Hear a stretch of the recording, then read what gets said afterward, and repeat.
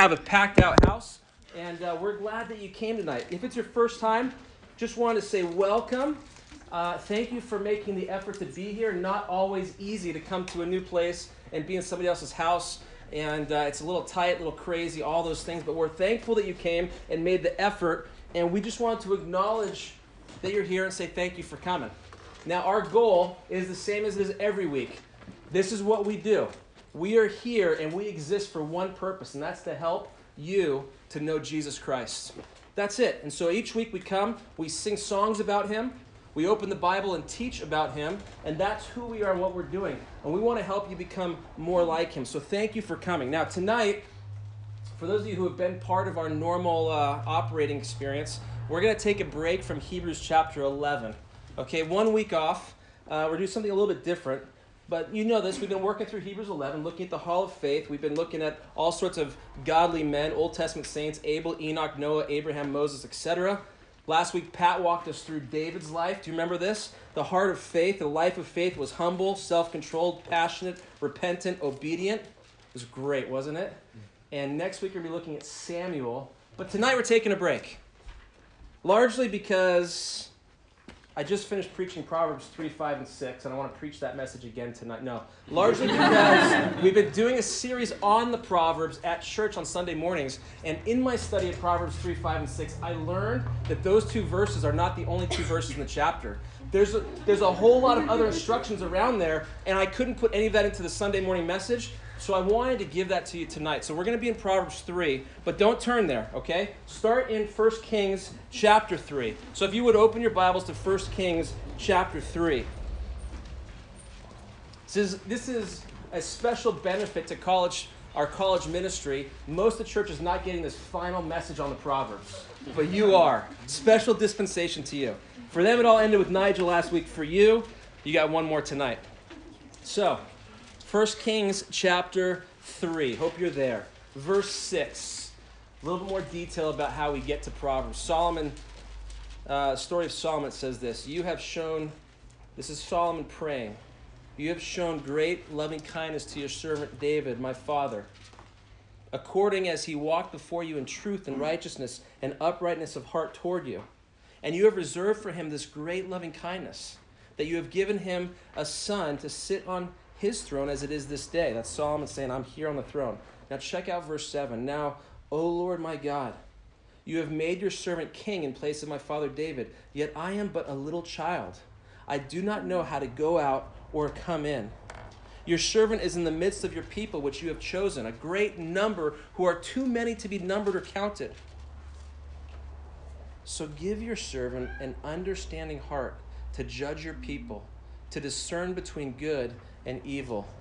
For who is able to judge this great people of yours? It's a great question. And it says in verse 10, it was pleasing in the sight of the Lord that Solomon had asked this thing.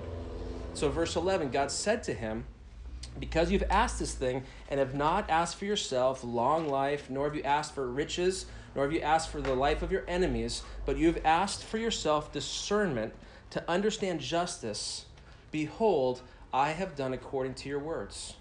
Behold, I have given you a wise and discerning heart, so that there has been no one like you before you, nor shall one like you arise after you. I have also given you what you have not asked, both riches and honor, so that there will not be any among the kings like you all your days. 14, if you walk in my ways, keeping my statutes and commandments as your father David walked, then I will prolong your days. It's pretty cool. That was Solomon's ask. He came to the Lord with one thing, and he said, God, give me wisdom. Would you give me wisdom and understanding so I know how to live rightly here on this earth? And this pleased God, so God gave it to him. Now look down in chapter 4, verse 29. Now it says, God gave Solomon wisdom and very great discernment and breadth of mind. That's like he had no capacity in terms of how many things can you keep in your head. You know, like for me, I get the second thing in there and I'm like, what was I talking about again? It just doesn't stay. But he had this amazing capacity. Like the sand that is on the seashore. Solomon's wisdom surpassed the wisdom of all the sons of the east and all the wisdom of Egypt. For he was wiser than all men, than Ethan the Ezrahite, you know that guy, Heman, Calcol, and Darda. really smart guys, the sons of Mahol, and his fame was known in all the surrounding nations. He also spoke, here we go, 3,000 proverbs, and his songs were 1,005. All right, get the extra 5 in there. He spoke of trees. He speaks of all things in terms of creation, from the cedar that is in Lebanon, even to the hyssop that grows on the wall. He speaks of animals and birds and creeping things and fish. So he has zoology, he has creation, he's got geography, he's got all these different things. What do you call herbology? What is the study of trees? I don't even know. Doesn't matter. 34, arborology? Arbory, thank you.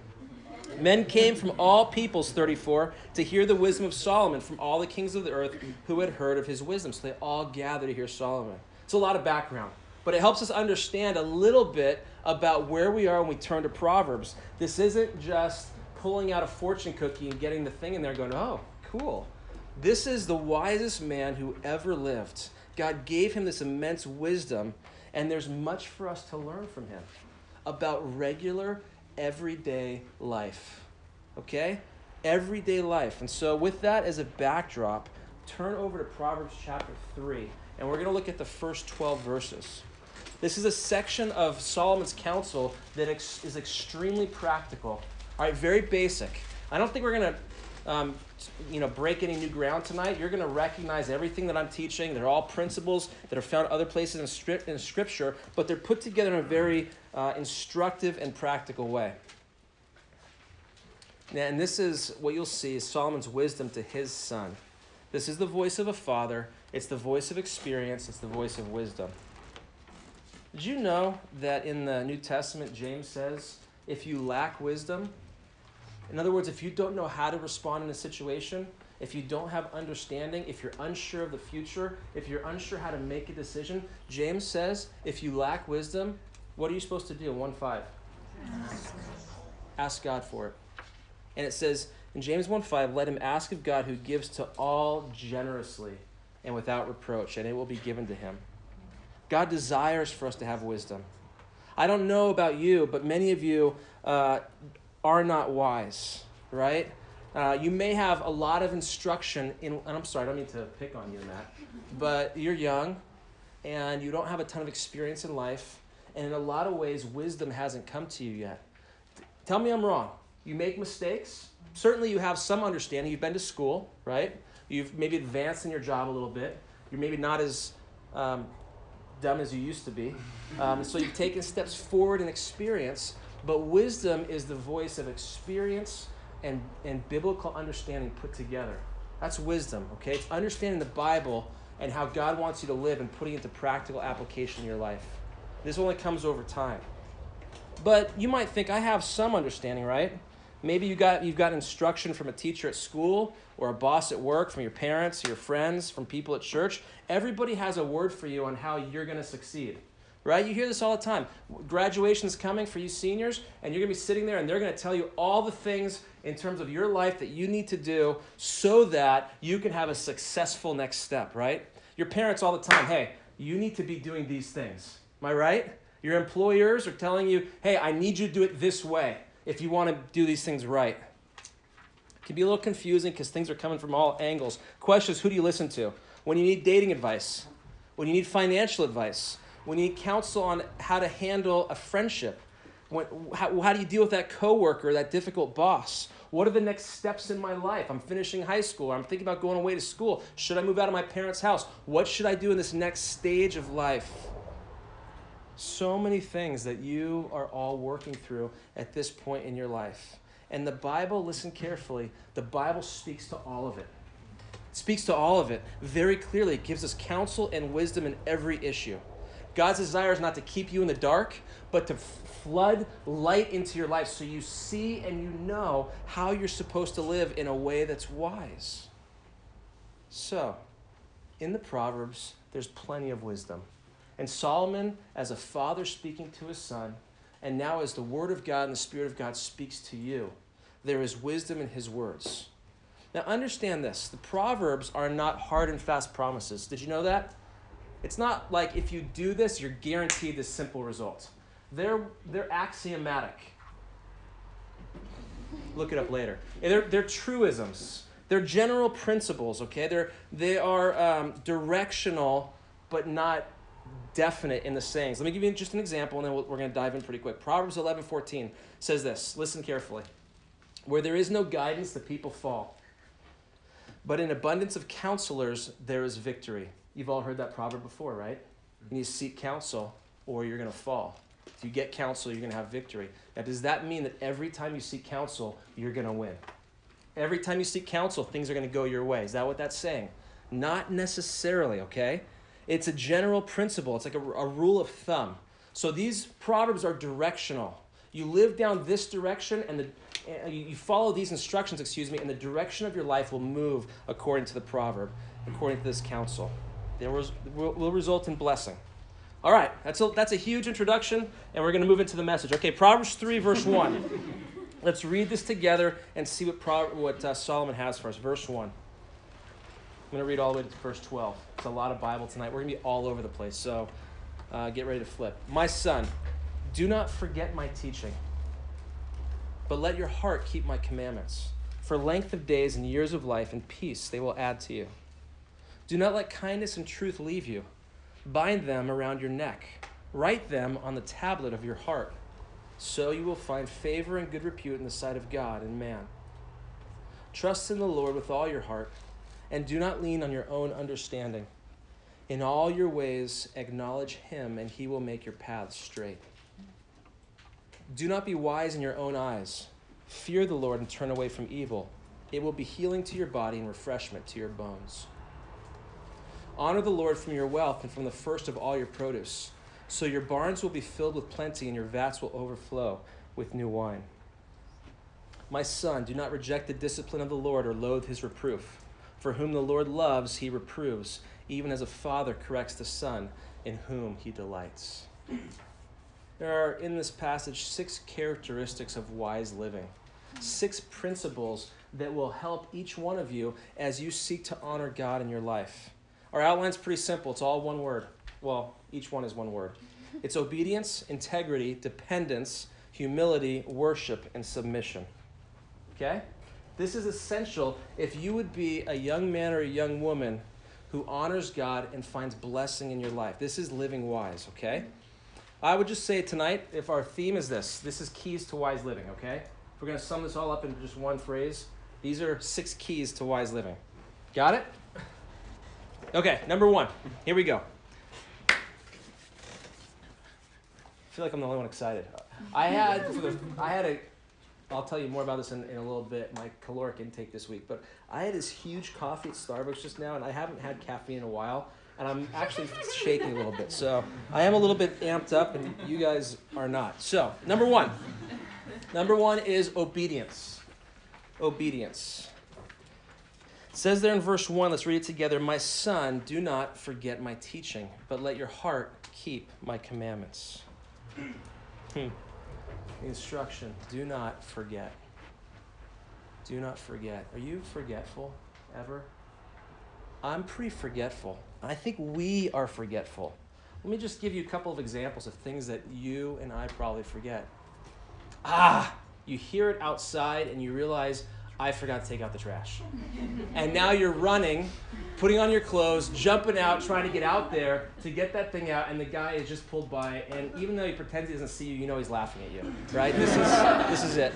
You're driving along, and you look down, and what is on your little dashboard? Bing! Running out of gas. I forgot to get gas.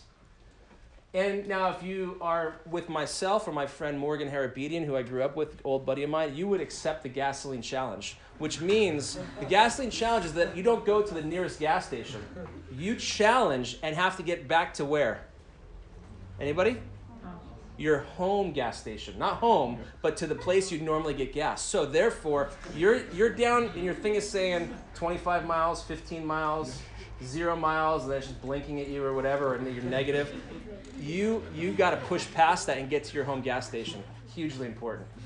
He's 42 years old. He sent me a picture recently. He was out of gas on the 405 freeway because he tried to get home and didn't make it. He's got 5 kids and he's still doing the gasoline challenge. It's ridiculous. But all of you have had that little light come on because you forgot. What happens when you forget to say happy birthday to somebody? Terrible. Or if you forget an anniversary. It's never happened to me, not yet. Honey, happy anniversary. See, there it is. But it's not till July 10th. Getting out early. All right. Oh, you know what? I forgot to call you. Sorry. Or, I meant to pack an umbrella and I forgot it. It's raining, soaking wet. Not here, but anyway. Or the worst one, when the person calls you, like, where are you? What do you mean? You were supposed to pick me up at the airport. Oh, I forgot. Yikes. Here's a simple principle. Simple principle. Forgot to tell her not to laugh so loud. No, these are just simply examples of the fact that we are a finite people, right? We don't have brains that are as the breadth of the seashore like Solomon, like a supernatural intelligence. We're a fallen people, and sin mars our minds. We don't have perfect memories. We don't do things right every time, do we? And here's Solomon saying, I know, my son, that you're prone to forgetfulness, because he probably told his son the same instruction time and time again, like your parents tell you. Like, son, I told you. Didn't I tell you? How many times do I have to tell you? Right? Over and over. So here he is. My son, don't forget my teaching. Don't do it. Right? But that's us. We wander. We forget. We see the bright and shiny object, and it's like we have to go after it, right? We can sit in church on Sunday after Sunday after Sunday, hear the teaching of the Word of God, feel its impact in our heart in that moment, and then walk out the door and never think about it again. Isn't that crazy? Have you ever done that? I do it all the time. I do. I leave Sundays filled up, ready to take on the world for Christ, only to realize days later that I haven't applied a single thing to my life. Let me give you a little test. The last 2 Sundays. What were they on? Give me topics. They're easy. Give me topics. Wise counsel. Wise counsel was last week and the week before? Trust. Will you trust God? Thank you, Megan. She got it. That was me. I preached that. Will you trust God? See, most of you already forgot. Here's my question for you. It's not if you remember the title or the topic, but what have you applied? What have you remembered? What have you brought into your life? Or have you forgotten already the teaching of the Word?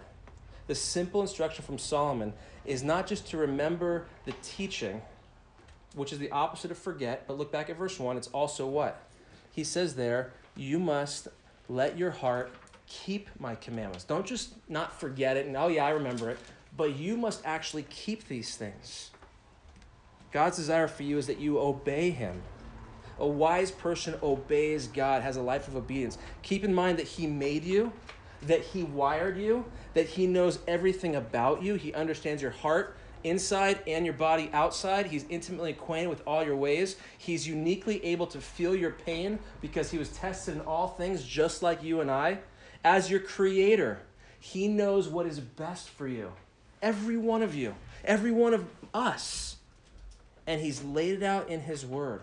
And he's put it in the form of some places of commands and in some places of promises. But here Solomon's saying all the instruction God has given you, it's not for your negative enjoyment or take things away from you. All these commands are given to you so that you can have blessing. The Creator made it this way. Here's the instruction manual for life. He knows what will light your jets. He knows what will make you excited. He knows what will give you happiness. And the Bible comes in as a perfect parallel and says, if you do these things, guess what? You will be happy. Look at what he says there. For length of days, verse 2, and years of life and peace, they will add to you. That's it. Now, I want you to turn over to 1 John chapter 5, verse 3. Because as a Christian, you understand that God's commands are not there to control you. They're not there to take away your fun, right? They're not there to keep you from experiencing pleasure. But that's what we think about when we think about the Bible. Oh, it's a list of rules and regulations. But for Christians, our ambition is to please God and to live for him in obedience. So 1 John 5:3, Michelle mentioned this last week in her testimony, says this. This is the love of God. You want to know if you love God? Here's proof, right? That we keep his commandments. All right, it's just the same thing as Proverbs 3:1, that we obey. Okay? We keep his commandments. Now, but look at the second part of this. And it says his commandments are what? You see it? Not a burden. The commandments of God are not put as a burden on top of you. Oh, I got to do this. Oh, I can't do that. That's not it. A burden that weighs you down, is heavy to walk with, difficult. No. For those who love God, they enjoy obeying. Not perfectly, right? But it's not a burden. It's a way to say, this is how I know I love God, because I want to keep his commandments. It was Samuel, we'll look at next week, who said to King Saul, to obey is better than sacrifice.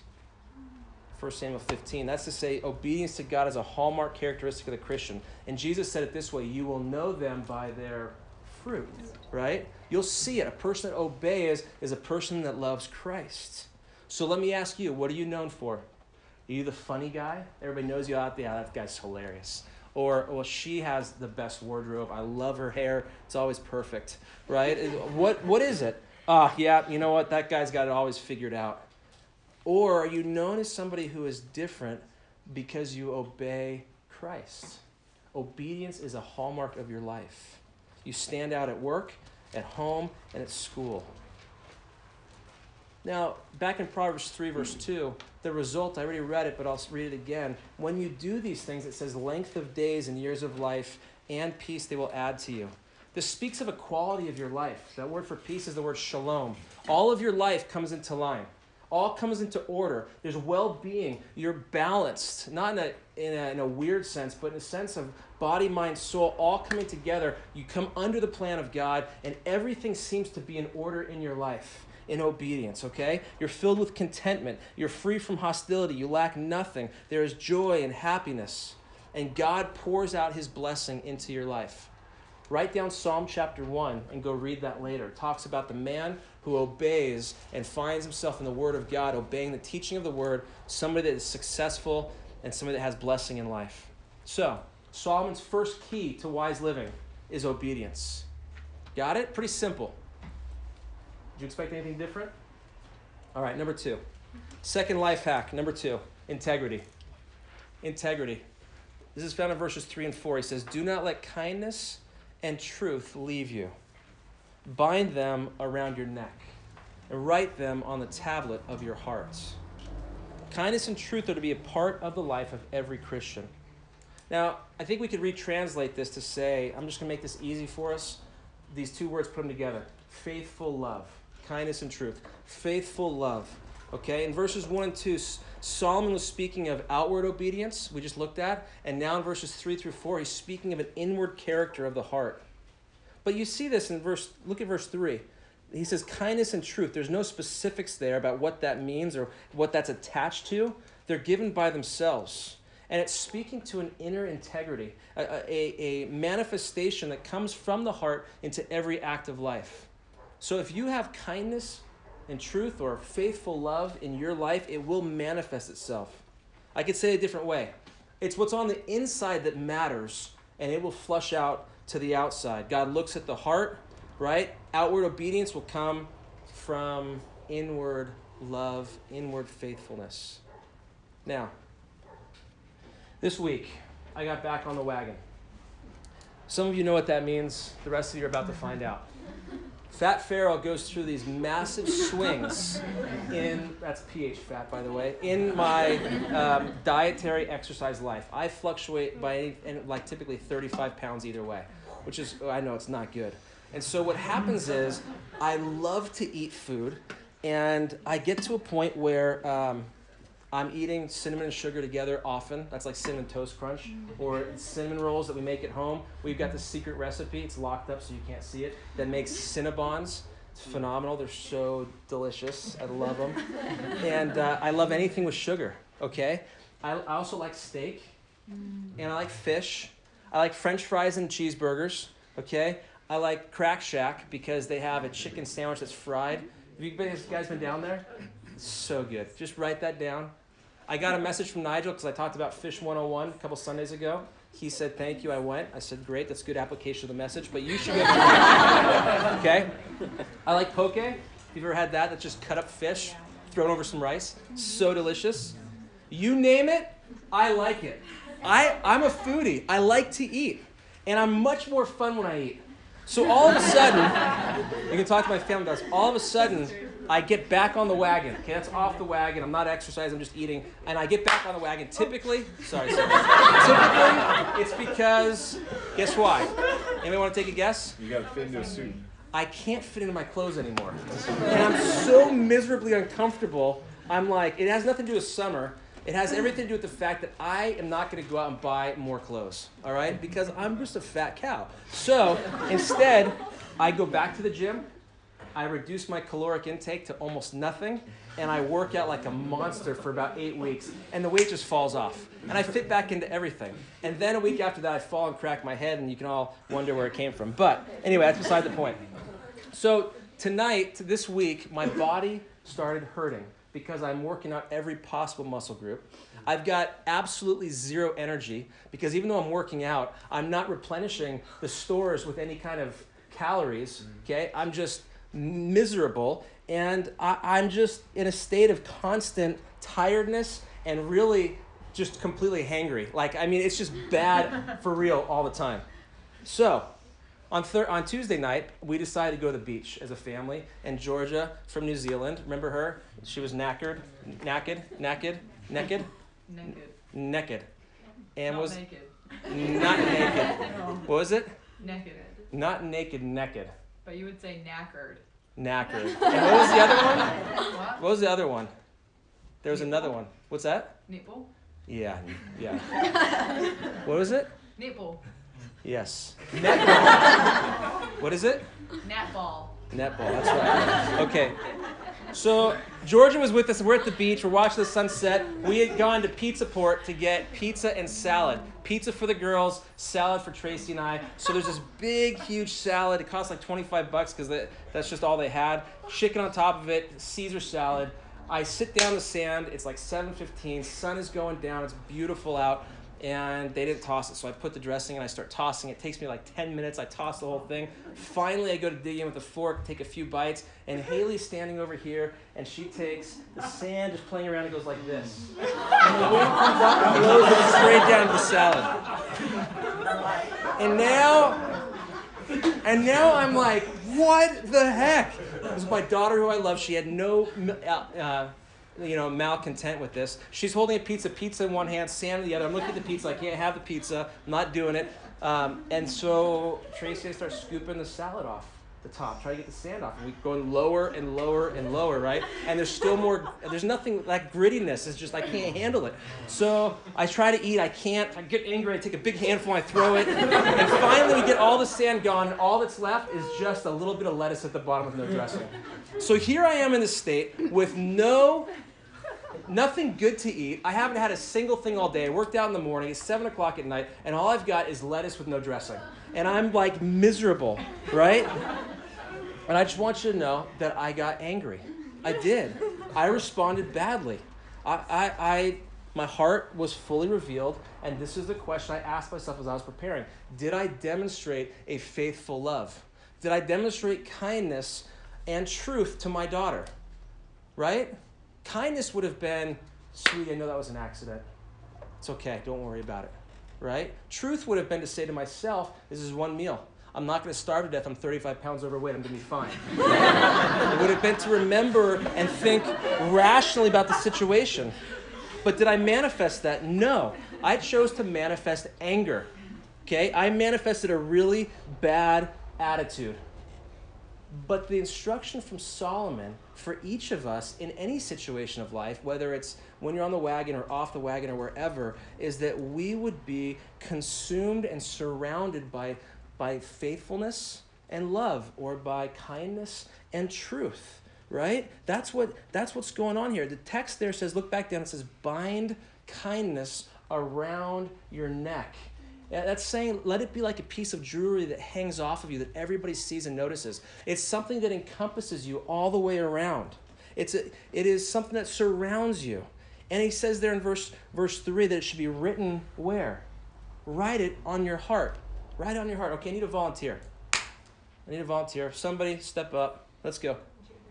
I'm not going to look. I just want somebody to stand. Oh. Luke, you were close enough. Sorry, Luke is close. Sorry. Okay, get up here. All right. This word, to write it on your heart. Ah, lovely. Yeah. Okay. This is a Sharpie, and it's going to be here for a while. That's the least of my concerns. I think it is the least of your concerns. Okay, I just wrote the word kindness on here. I'd like to fill it in darker, but we don't have time. You're going to get the idea here. Oh, yeah. Let's do this one. Kindness. See, this is good. We got kindness and truth. Okay. Show them off, baby. Look at those. Look at those. Now, this is how you flex your forearms. If you learn how to flex your forearms, okay, face forward. Okay, we'll just do one. So put your arm up like this. Okay, now make a fist. Okay, now push it down. Okay, you're all the way down as far as you can go. Okay, now you turn it. Nope, you turn it in. What? Yeah, I'm sorry, you turn it out. Yeah, so you're turning it out. So Turn you it turn it out. out. Okay, now down, How did you do out. this so far? Yeah. Okay, and now when you're showing off, you go like this. So you turn it out and you just go. That's how you show off a forearm. So you got this kind of thing and this kind of thing in the forearm. Just like that. Yeah. Just a little bit of it. There you go. You gotta stop our coffee. Yeah. You got a little much coffee. Yeah. Exactly. All right. Here's where I'm going with that illustration.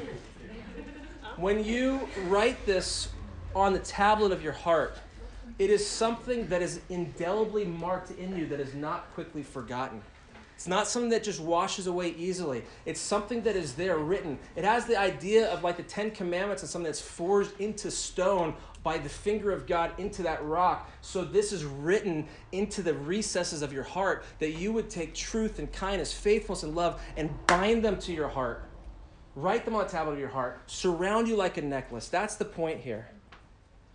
And the result, verse 4. When you do this inward character, you will find favor and good repute in the sight of God and man. When you live a life of inward integrity, a life of loving faithfulness, a life that manifests the love of God and the staying power of faithfulness, others will notice. Okay? And it says that you'll find favor with men. Why? Because, listen, a faithful employee who tells the truth and cares about what the job is and cares about others is a good employee.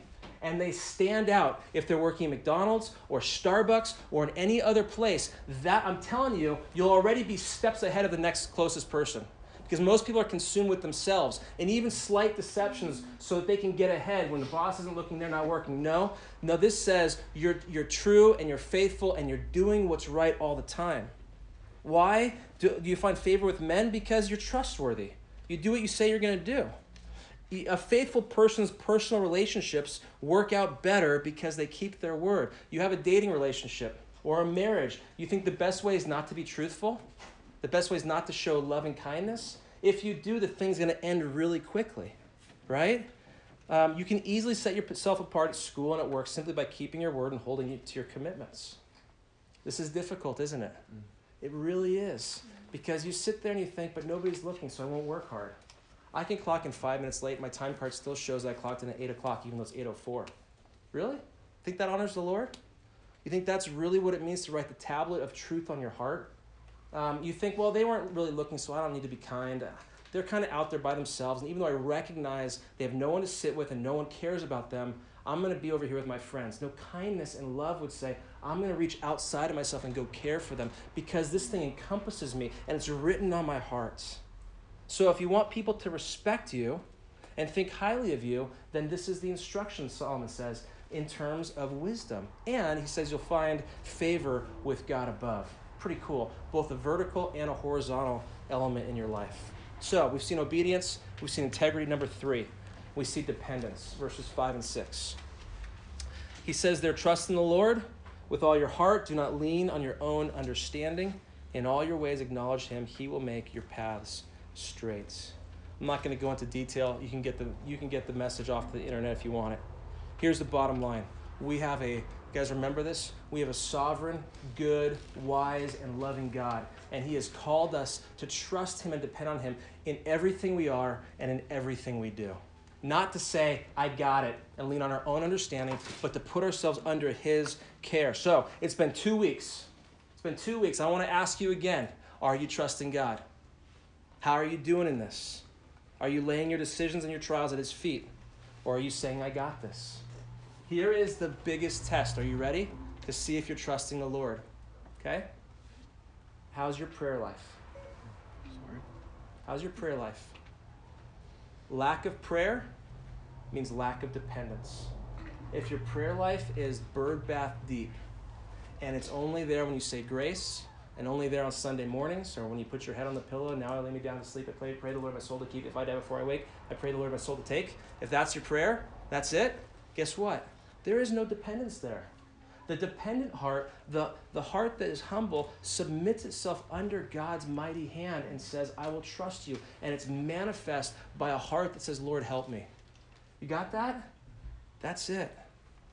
So where are you at tonight? Big trial on the horizon? Major decision looming in your life? Have you gotten on your knees to pray? That would show a dependent, trusting heart. There's some in this room that are not Christians. Let me ask it this way. Have you trusted Jesus Christ for your salvation? Have you said that my works are not good enough? All my efforts will never get me to God because he's holy and I'm not, and I need somebody to help get me there. And that is Christ. His work on the cross, his perfect substitution for your life. He took your sin and paid for it and gave you his perfect life. That's what it means to be a Christian, is this great exchange of your sinfulness for his perfection. And what it says is this: God, I trust you with all that I am. My eternal destiny I put into your hands at the foot of the cross, and I trust that Jesus and what he did is the only way to heaven. That's to trust the Lord with all your heart. Have you done that? Have you sought that in Christ alone? If you're still holding on to your own goodness or your own religious efforts, then listen, you will find yourself standing before God someday, and he'll say to you, I never knew you. Wow. To trust in the Lord. To trust in the Lord is to say Jesus is everything and the only thing. I put my whole life and eternal soul into his hands. Have you done it? That's what salvation is. Okay, so we've got obedience. We've got integrity. We've got dependence. Number 4, we have humility. We have humility. Verse 7. Solomon goes on and he says, do not be wise in your own eyes. Fear the Lord and turn away from evil. Someone who's wise in their own eyes, simply put, is prideful. Thank you, Ryan. Exactly right. I know how to handle this. I got it under control. When you talk to this person, they always correct you. You said that wrong. It's actually Psalms, not Psalm, if you're talking about the whole book. It's a psalm that you look at, Psalm chapter 103. But the book is called the Psalms. Did you know that? Well, I just told you, right? No, it's not called Revelations. It's revelation. It is the revelation of Jesus Christ. They can't, hey, have you read Revelations chapter 2? No, I'm sorry. I guess I've read it, but it's actually Revelation chapter 2. Like, they correct you on everything, right? They're wise in their own eyes. They speak as if they're an authority on every subject. Like they're holding court and you're one of their subjects that has to pass the muster test of their intelligence, right? They always need the last word. They always have to be right. They sit in a seat of judgment as if they know more and think more and have everything figured out. You know people like this? Or maybe this is you, where you just always talk as if you know what's going on. I got news for you. You don't. Neither do I. And Solomon says here, don't be wise in your own eyes. Don't be a know-it-all. Don't think you have life figured out, cat by the tail. Doesn't matter how much money you make. Doesn't matter how pretty your girlfriend is. It doesn't matter how nice your hair is. Doesn't matter any of these things. How many doilies you have, Luke. It doesn't matter, okay? I know, it's okay. Proverbs 26:12 says this. Do you see a man wise in his own eyes? There is more hope for a fool than for him. You think you got it wired? I got news for you. I don't think you do. Romans chapter 12:16 says, do not be wise in your own estimation. That's pretty heavy. Well, C.J. Mahaney, quoting John Stott in our book of the month, Humility. Do we have any still available? Are they all gone? Yeah. We got them. You can grab them tonight. Humility's out there. You can get a book of the month. He says this, pride is your greatest enemy and humility is your greatest friend. Really interesting. That's what James 4 says. It says that God opposes the proud but gives grace to the humble. In fact, God hates the proud Turn to Obadiah chapter 1, verse 3. Good luck finding it. It's in the Old Testament. Obadiah chapter 1, verse 3. It's to the right of Proverbs somewhere. Obadiah 1, verse 3.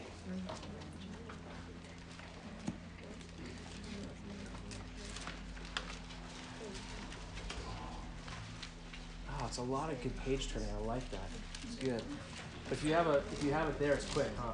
Isaac's got it nailed. Okay. Obadiah 1, verse 3. For some of you, the first time you've ever read Obadiah will be right now. This is amazing, okay? Look at verse 3. This is the Lord speaking.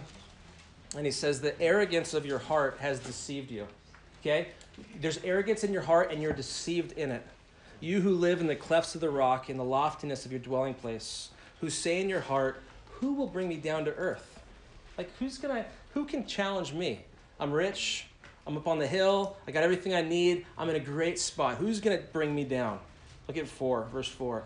Though you build high like the eagle, though you set your nest among the stars, from there I will bring you down, declares the Lord. Oh, you want to know who? God will take you down. Okay? Think you're stronger than him? Think you're better than him? You're not. But that's the natural inclination of the human heart. It pushed Satan straight out of heaven. It took our first father and mother out of the Garden of Eden, right? It's at the root of every sin. It basically says, I know best. I know best. I know how to handle this. And it dwells in each one of our hearts. Sometimes pride is deceitful, hard to spot. Other times it comes out when you complain. Ever complain? I.e., sand in your salad? That's an act of pride ultimately, because I'm more important than all the situations happening. This didn't come in my perfect plan. It comes out in selfish actions. It comes out when you draw attention to yourself, when you think the world is all about you. Solomon's solution, look back there at verse 7, he says, fear the Lord and turn away from evil. Don't just not be wise, but the positive, you got to fear God. This is when you see God rightly. To fear God is to see him rightly, okay? Put your eyes on the eternal, all-knowing, all-powerful, sovereign King, and guess what? It won't be hard to turn from evil. It won't. And look at verse 8. It will be healing to your body and refreshment to your bones. It's like a really good massage, okay? It's like a long Sunday afternoon nap. Oh yeah, those are good. To sum it up, a right relationship with God leads to a state of complete physical and mental well-being. All right? It's not just your body. It goes all the way down to your bones, to the deepest part of you. And it's a way of saying this is the reward of humble living. Right? You get your eyes off yourself and you serve others. You pray for them. You help the ones who are suffering and in need.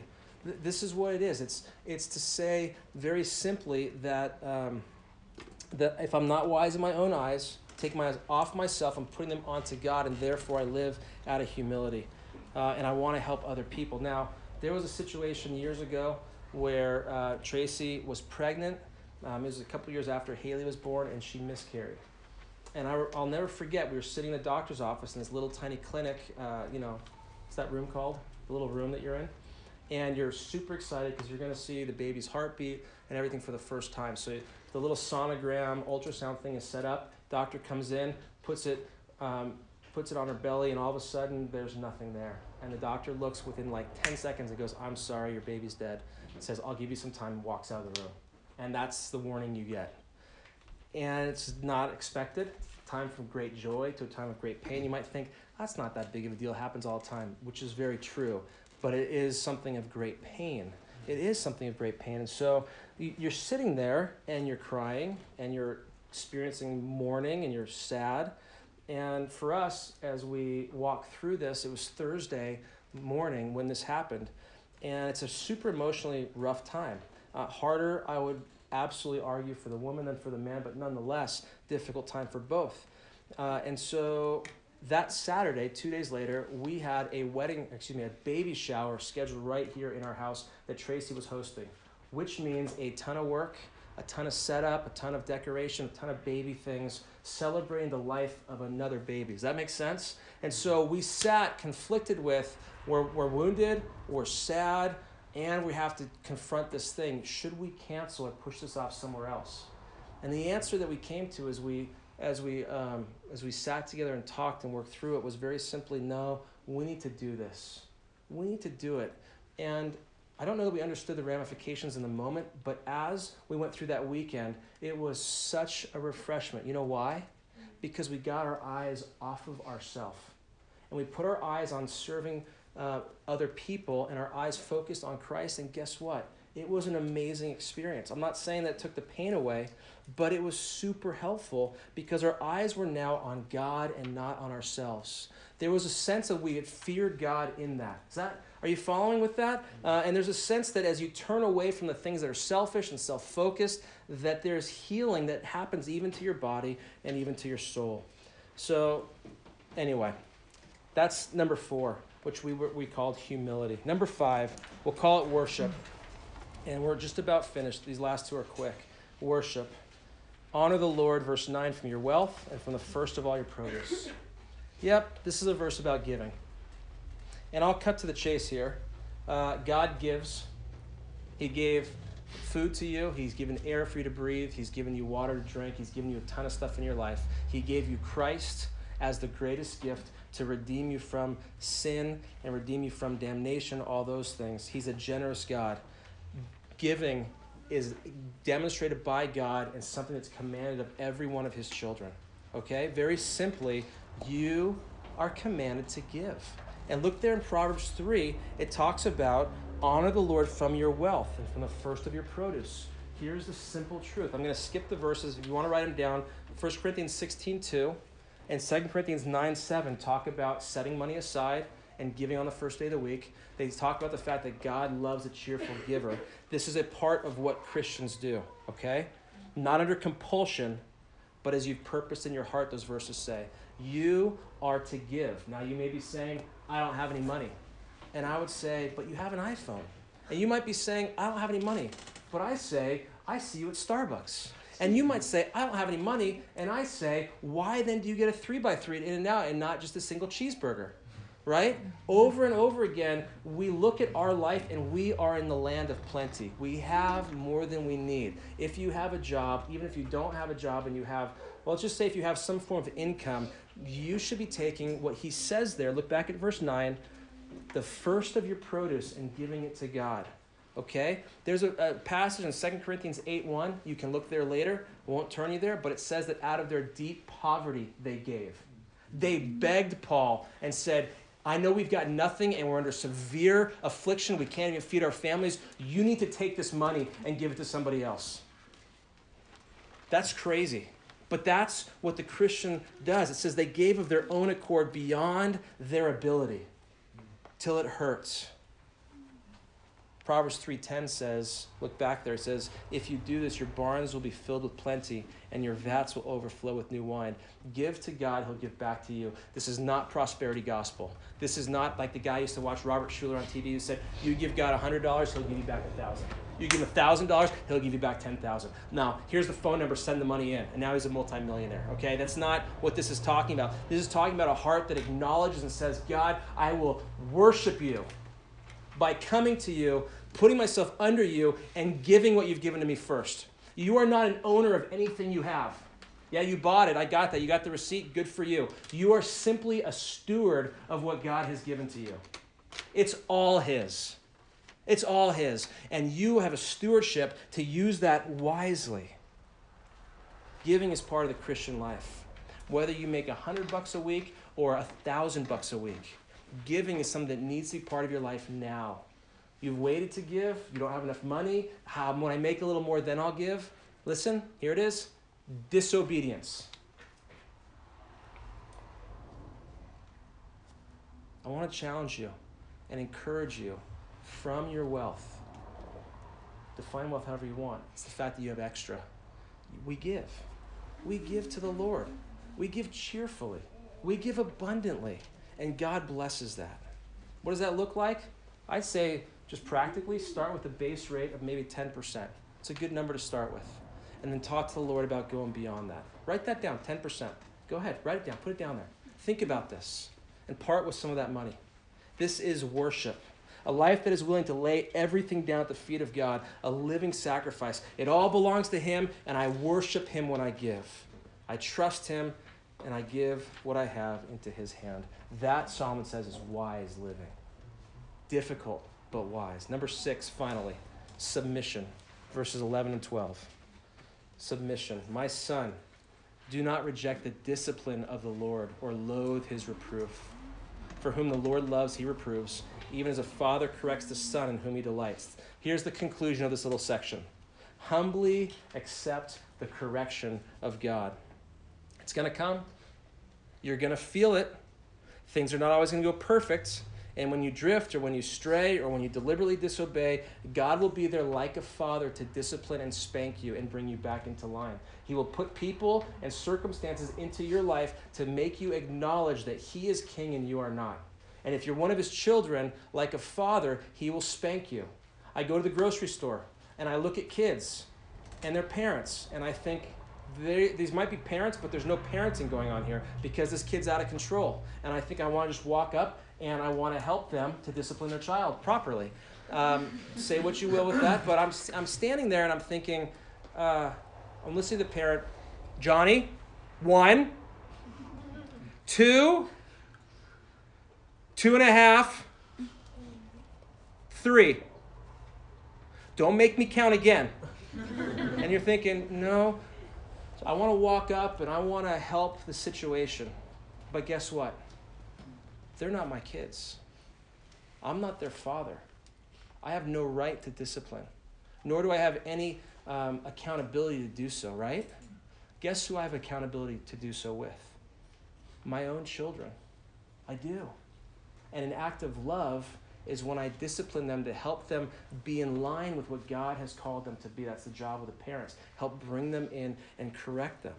Now, in a bigger sense, what Solomon's saying here is, he's saying, have you ever been disciplined by God? Has God ever spanked you? It comes in many forms. Sometimes it's the soft correction that comes while the guy's preached on Sunday morning, and as the message is coming, and you're like, oh, Lord, forgive me, because I just mess up in this all the time. That's the correction. It's like a soft breeze. Sometimes it comes from a friend or a parent or a spouse that says, hey, you know what? You've been complaining a lot lately. That's a soft, gentle breeze of God correcting you. Sometimes it's a little firmer when somebody comes and sits down with you and says, hey, I got to talk to you because I've seen this continued pattern of sin in your life and I want to address it with you. It's a little bit firmer, right? Sometimes it comes through an even greater situation where it's just louder. You get fired, you fail a class, you're confronted by an elder in the church, and it comes like a 2x4 swinging across the sky, hitting you square in the face. You didn't see it. And what's our temptation when correction comes? We want to run from it. We want to reject it. We want to say that's not true. In our stubbornness, we say, I'm okay. But if you would, what Solomon says here is that if you would accept that correction and you would be under that reproof, then guess what? It is a sign, listen carefully, that you are a child of God. Did you know that? You are his child. When you come under that and submit to his plan in that way, it proves that you belong to him. Hebrews 12:5, don't turn there. It says this, my son, do not regard lightly the discipline of the Lord. Do not faint when he reproves you. Listen, for those whom the Lord loves, he disciplines, and he scourges every son whom he receives. 2 things there. Number 1, when the discipline of God comes, it means, number 1, that you are his son, you are his daughter. Number 2, it means that he loves you. It's amazing. And so when you see that, don't run, don't fight. When somebody confronts you, don't push away. It's a sign that God is invested in your life and he's not letting you drift off into space. He's going to keep you and hold you close. And sometimes it's a soft whisper, and sometimes it's the 2x4. Whatever it is, be thankful that your heavenly Father loves you, that you are his child, and that he cares enough to bring you back in line. That's the point. I'll never forget. I told you the story before. I was in the process of becoming an elder. And all the other elders were sitting around a table, and they said, well, there's just one problem. You know the Bible. You're serving in ministry. Things look really good. You can teach. There's all sorts of great fruit. But, Sean, there's an issue. And Chris Mueller said, you're stubborn. And then Rod said, you're stubborn. And then Robert said, you're stubborn. And then John Plesnick said, you're stubborn. This is before Nigel came. And I'm sitting in the room with these 4 guys who have each confronted me individually on this, and I had ignored it. And guess what the first thought in my mind was? I am not stubborn. And it almost came out. You know what? It took that gathering of men for me to see the sin in my life and the pride that was there. The Lord had to take a 2x4, the entire eldership of FBC, and smack me across the head to see it. And you know what? I'm so thankful. Because that's a sign that I belong to Jesus Christ and that he loves me. And so I want to come under that. And I want to submit to the correction of God and come under his authority. And I hope you do too. When somebody confronts you on sin, or when you hear something that you need to change in your life, be soft-hearted. Know that this is the plan of God in your life. And that it says there at the end of verse 12 in Proverbs 3, even as a father corrects the son in whom he delights. God delights in you and wants to see you walking according to his ways. So, let's wrap it up. Wise living, in the words of the Father Solomon to his sons and to us tonight, requires 6 things. 6 things: obedience, integrity, dependence, humility, worship, and submission. I want to encourage you to pick one of those. Pick one and seek to put it into your life tonight and this weekend. Can I hear an amen? Will you do it? Amen. All right, let's pray.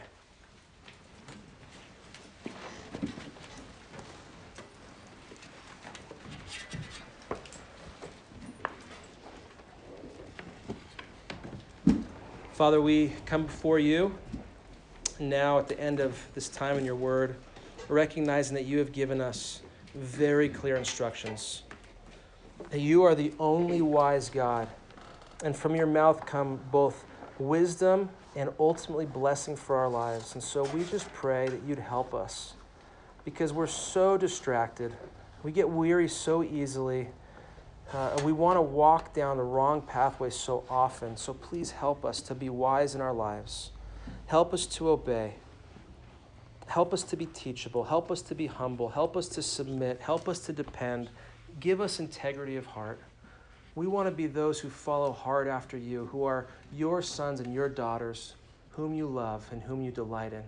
So change our hearts to be more like that of Jesus Christ. As we sing now, we pray that this room would not just be filled with our voices, but with the very worship of the God that we love. We ask this in the name of Christ. Amen.